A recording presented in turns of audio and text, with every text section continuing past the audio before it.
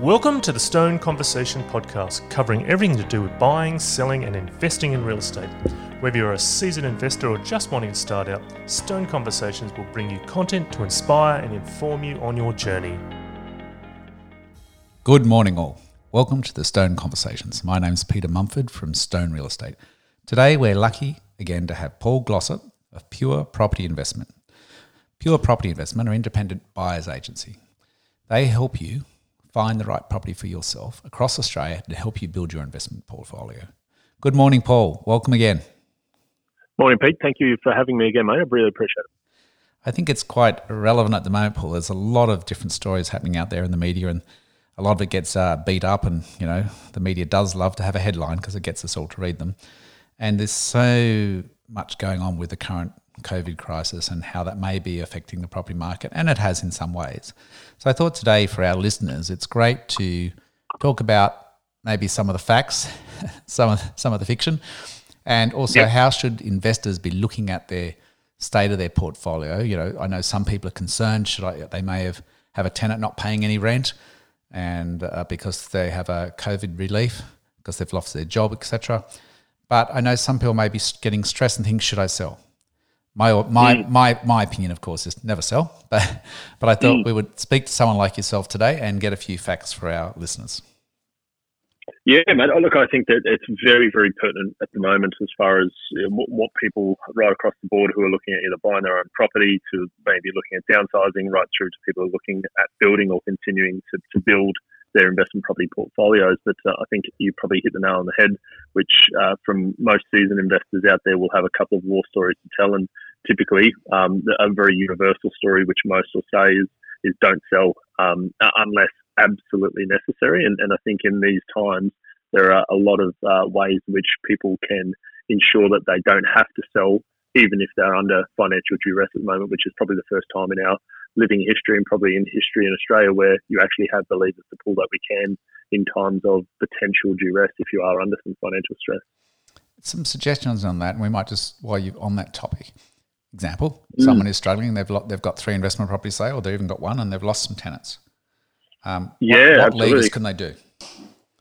Yeah, so there's quite a number of things, and I think there's some immediate stuff here, which is good housekeeping, I think, in times of potential financial stress or not. But the first one that I would venture down to, rather than taking any drastic measures immediately, and hopefully most of the listeners to this podcast who own property, whether it's their own home or investments, have already started this discussion, is engage your broker or your bank. Ideally, it's your broker, and I'm quite partisan to brokers because I believe that good brokers are worth their weight in gold, and they should be the ones reaching out to their clients in these times to ensure that they can go through some of these things as well. But really, the main facet here is that over the last, since we've seen the change to the interest rate cycle, which commenced in July 2019, we really should be seeing that your mortgage rates should be at least in some cases, 1.5% cheaper than what you would have been paying this time last year if your rates were variable, or even if they're switched from fixed to variable. So a lot of people who go from fixed to variable won't even understand or notice that your rates potentially won't even be changing. So there's most certainly some good housekeeping there, because and I think the first thing that most can do is that go have a look at what you're currently paying on your interest rates, whether they're fixed or whether they're principal interest or interest only. The rates that you should be seeing for owner-occupiers certainly should be in the early to mid-2s. If you're fixing in variable, probably mid-2s, maybe a tiny bit higher. And if you're investing, even in interest-only environments right now, if you've got an LVR of less than 80%, there should be sitting somewhere between mid to high 2s, early 3s at worst right now. And that for me is probably where cash flow can immediately, typically within a matter of a couple of weeks, be reinjected. Now, you don't even have to refinance with another bank to attract those rates. That's simply a call to your current lenders or to your broker to go and bat for you with your current lenders. So that's probably one of the first steps. It is phenomenal, isn't it, those rates? We take them a bit for granted because we've had them low for a while. But I remember way back in the mid-'80s, had my first business, and they were like, I was getting 18% on my money in the bank, and I think the rates were about 23%. I would have millions of dollars in the bank back in those days. I wish I did. What a different game it would have been. Yeah, exactly. And I think there was no doubt some people were thinking they were great days, but most who held any property were saying that were very tough times because rates were where they were. But I think that is something that people really need to understand, that for every $1 million of debt you're in, a percentage point difference in interest rates is $10,000 net per annum. Call it $15,000 gross per year. So, you can extrapolate your own personal numbers, whoever's listening to this, and say, well, hang on, am I leaving money on the table here just by me not picking up the phone? And to be honest with you, for most, it's probably the easiest anywhere between 2, 3, 4, 5, 10, 20, 30 grand, depending on your debt levels that you'll probably ever make. And most just think that that's just the too hard basket, but it probably is going to be the easiest way you can change the cash flow. Yeah. And I mean, most people try to think, how do I get a pay rise at work? Well, I can tell you right now, that's the easiest way to get a pay rise in your life. I think that's the thing. So I think that's probably said, yeah. People aren't used to, and if you haven't used a broker, as Paul said, I think it's essential. Obviously, they go and shop around to all the different banks and get you the best deal. Also, they're skilled at putting in the application, especially if you're a small business owner. There's a lot of work involved in that. So it does make a massive difference. And as Paul said, you want a pay rise at work, you don't even have to ask for it. Go and get a discount on your loans. So, Paul, that's it. Question, and this is opportunities. As often, people say, being a contrarian investor. Let's discuss that a little bit. What's your thoughts on the current market? Is there opportunities? Is there not? Obviously, people are scared. Some are scared about it, but equally other people have been looking at this market as an opportunity. What are your thoughts? Yeah, look, I mean, if I reflect on properties we've bought in the last 6, 8, 10 weeks since the start of the lockdown has occurred, specifically if I speak in reference to the Sydney market, even as just in isolation to the Sydney market, I would suggest that probably 70-75% of all purchases we've made, and I think at last count over the last 2 months, we've probably bought for our clients in excess of 25 properties in that time. We've bought 75% of those properties off market. So the reason why I say that's quite an opportunity time is that if we rewind probably more so to January, February and early March 2020, is the market was really starting to liven up, and that meant that auction clearance rates were pushing 80% week on week, and that we saw huge attendance, open houses, etc. And now what that does is obviously creates competition, and competition typically creates transaction price increase. So the beauty about now, part of the benefit of having lockdown issues and access to property for open houses, etc., is we've been able to work with our contacts right across the board to be able to get through properties privately with no competition, negotiate without anyone else being part of that negotiation, and certainly not going to any auctions. And I speak on the other side of the ledger to yourself and your team, Pete, where our job is to minimise competition. A real estate agent's job is to maximise competition because they're working for the seller to get the best absolute price. So for me, as opportunity presents, that's probably one of the very unique circumstances we've been offered here, just through the sheer facts of what lockdown has meant and how do we actually buy property. So right now, I'd say off market is absolute king, and it means that no competition is allowing us to get very sharp prices on property. Now on that, obviously with auctions back on the table, that meaning we can attend and they're not online anymore, which was certainly a challenge for the industry. No doubt. It was, especially with 2 days notice. And now open house is back in full swing. I'm noticing across our group that our numbers are starting to increase from people turning up. Not necessarily straight away in the buying. It is picking up. Certainly, I think June will be a much better month than May will be. There's certainly more stock coming on, but not massive amount. And I don't see across our group massive price reductions yet. How are you seeing it across the broader market across Australia? Yeah, and I think that's probably the best point to really reiterate here is that regardless of which side of the ledger you're thinking you're on, whether it's we're going to see a huge price drop or we're going to see massive opportunity, which in turn means you're going to go buy. The market, if we aggregate the April data and May data, the Australian property markets have actually slightly increased over both those times if you look at every single sale that's transacted. So the reality is that because of the huge amounts of supply reduction that happened pretty much immediately, that there's just, I mean, I look at some cases with certain larger groups who have seen in excess of, in some suburbs of 40, and in some cases in excess of 50% reduction and more of actual supply that they've got on their books or what's coming to market. But the actual buyer's demand has not decreased by anywhere near that amount. So price stability is most certainly there. I think it's going to remain there. At this stage, based on the data, I don't think we'll see much, if any, reduction over the next 3, 4, 5 months.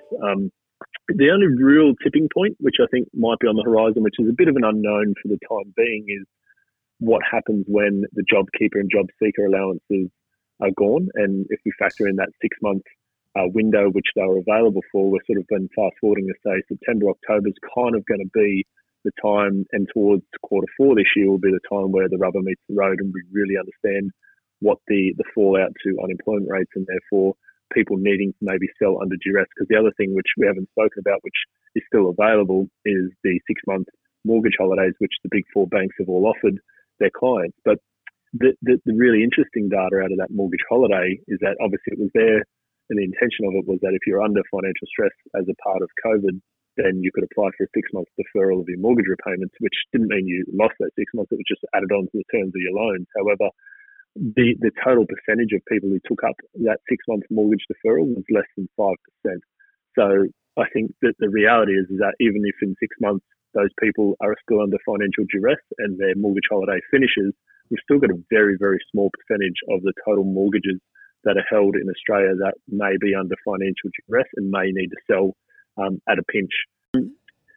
So, yeah, as you might be seeing a bit of an incremental increase now that lockdown laws are lifting, I don't believe we're going to see a huge amount of increase into supply, which in turn I don't think is going to see excess stock on the market, which at the moment, the real thing that is obvious is that the old adage of supply and demand is most certainly what is holding the market to where it is. And I just don't see that changing. And I think probably for some of the longer term fallout of this, we've seen the Property Council come to the table only this week talking about $50,000 grant proposals for anybody who buys a new property, is that there's going to be a low amount of supply that's going to come to the market for the next 2 or 3 years because approvals are down, construction, or the builders themselves are seeing about a 32% increase in people pulling out of actual proposed future building contracts. So we know that follow through timeframes anywhere between 6 and 18 months after someone signed a contract to construct the property as well. So I think that the future supply position is going to be relatively subdued. And if the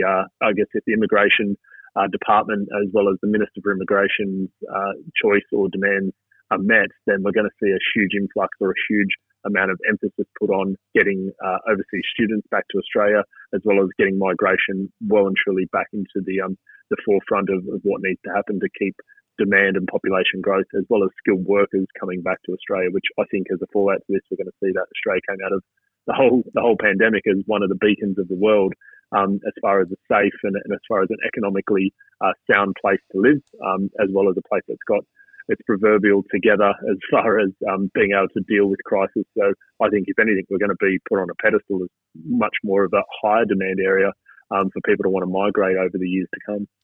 I think, yes, we've been very lucky, haven't we, with how it's transpired so far.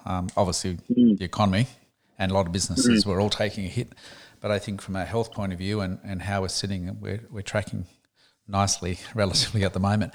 Absolutely. Speaking on property investment, we all know, and it's a long-term game. But as I know, as we all get older, 10 years comes around really quickly. And I was speaking to one of my eldest sons the other day, and I'm saying, if I could have my life over again at your age, and this is what all dads say, we'd buy property earlier, we'd buy more of it, we'd keep adding to it, and we'd sit on it and never have to sell it. I think what happens is we all get so caught up in the sky's falling, now's not a good time to buy.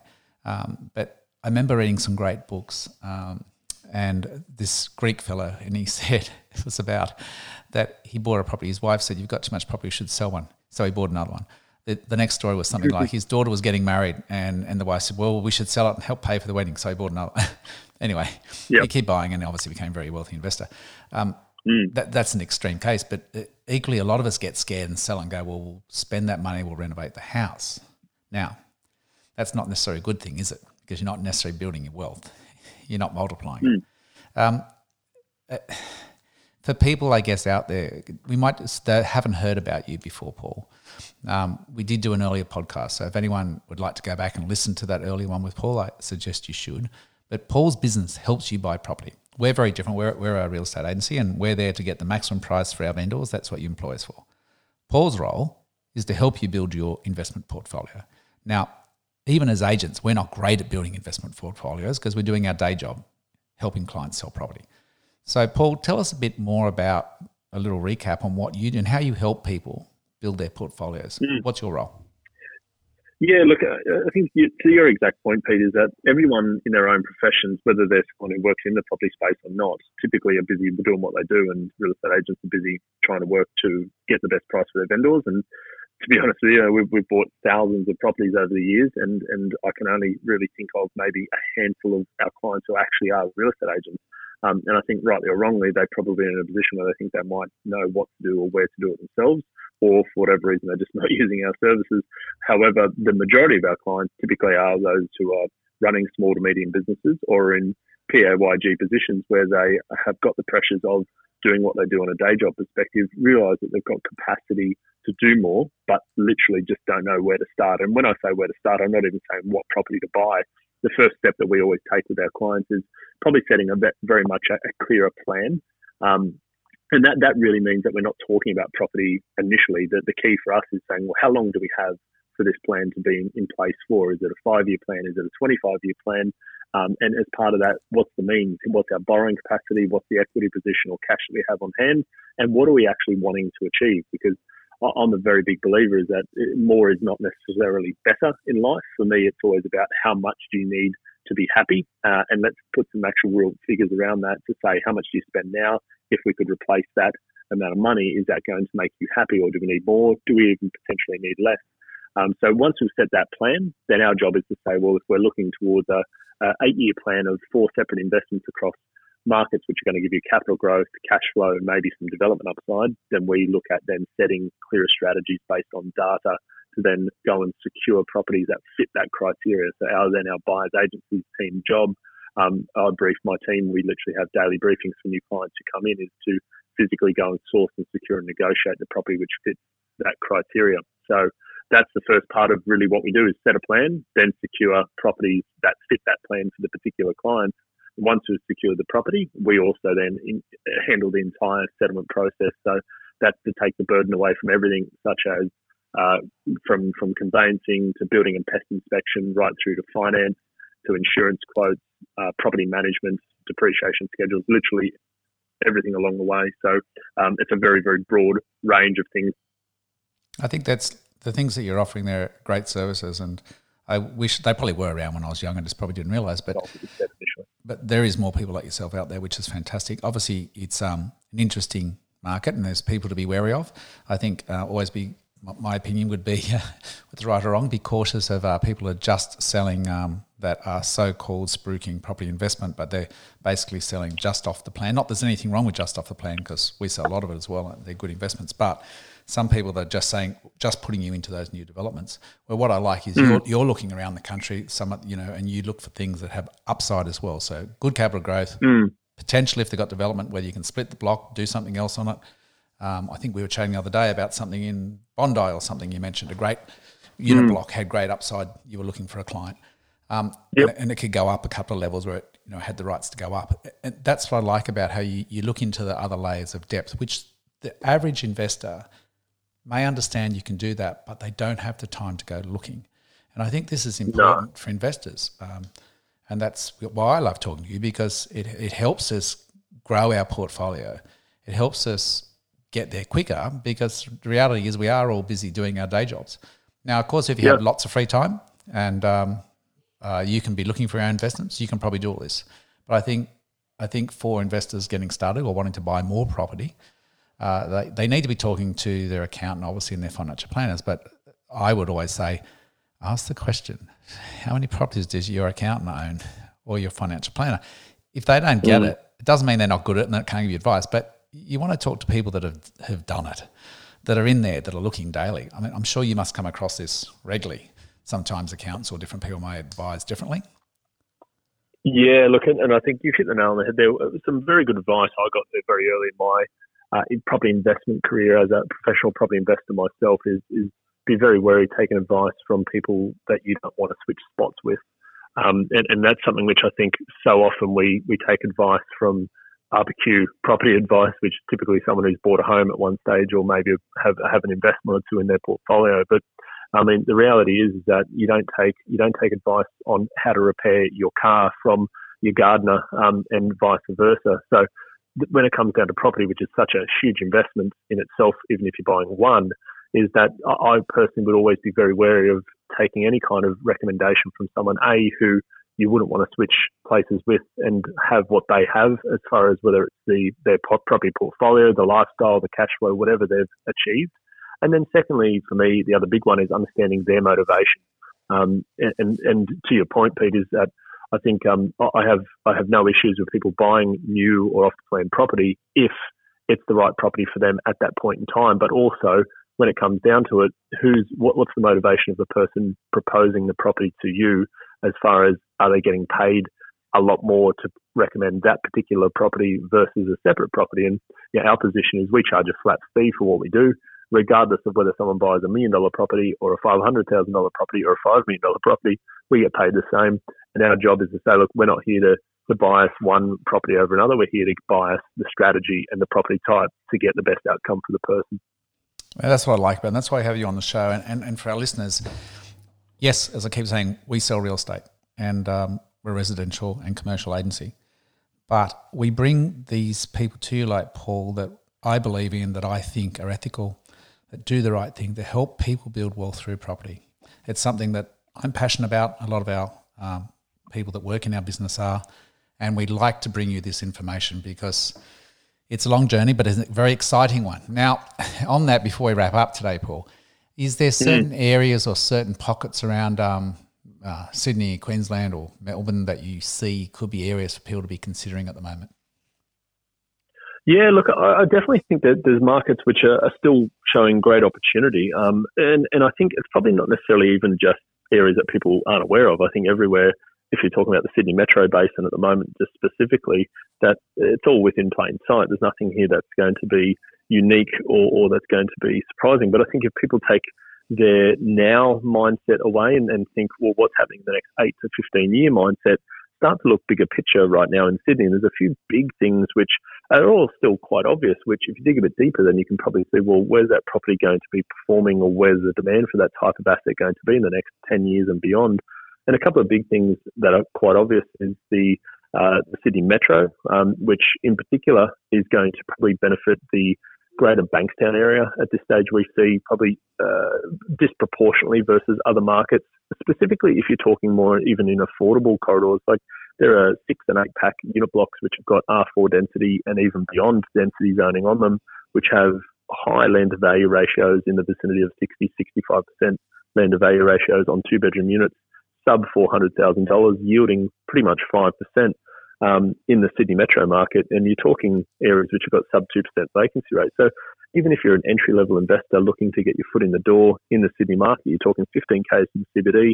The Sydney Metro, which will be live in 3 or 4 years, will give that market and that train line corridor a train every 4 minutes, which will access the city, will access Parramatta, will access Liverpool, and will access basically every major employment node that we've got in this city, which I think is going to be a market which will become far more in demand, and we'll probably see density change to accommodate for that.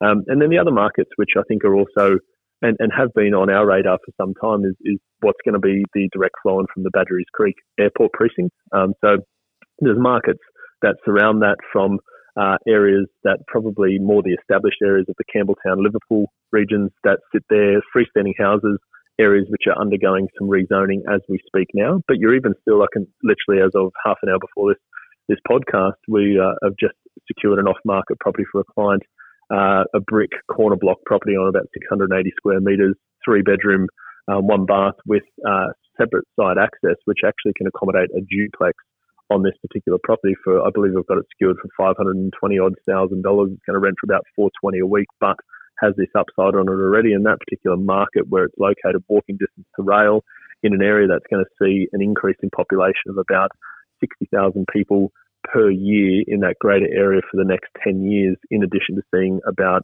in the vicinity of about $85 billion in infrastructure over the next 8 years as well.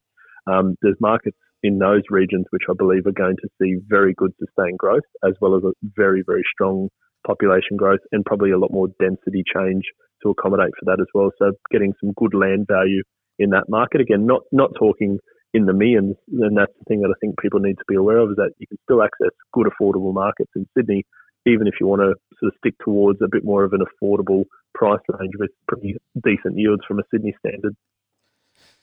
Paul, thanks again. No, you're very welcome. Taken up a lot of your time, and I know you're very busy at the moment with lots of inquiries. Just a shout out to you. If people want to reach you and speak about investments with you and their next step, how do they get hold of you again?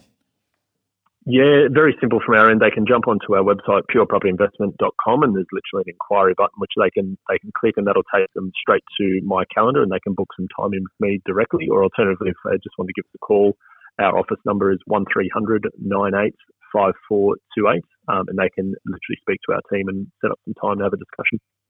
Thanks, Paul. Thank you very much for your time again. You're very welcome. Well, I hope you all enjoyed today's session and listening to Paul. There's some great takeaways from that. Certainly, building an investment portfolio, I believe, is one of those great things we should all do in life. Even if it's not for ourselves, for our families down the track and security, and it gives you many options. It's never too late to start. That's how I think. And I still buy, and I'm still looking for investment property, and I'm, as I said, getting closer to 60. So it's a fun thing. It's interesting and it's challenging and lots to learn, but there's so many great books out there and great people like Paul to speak to. I hope you all have a wonderful week, and tune into our next podcast in the future. Thanks for listening, everyone. Thanks for joining us on the Stone Real Estate Conversation podcast. Make sure you visit us at stonerealestate.com.au. Now, if you haven't done so already, make sure you subscribe to the podcast on iTunes or your favourite podcast player. While you're at it, if you found value in the podcast and the conversations on today's show, we'd appreciate a rating on iTunes, or simply make sure you tell a friend about the conversation we had. Be sure to join us on our next episode with more information on buying, selling, and investing in real estate. Bye for now.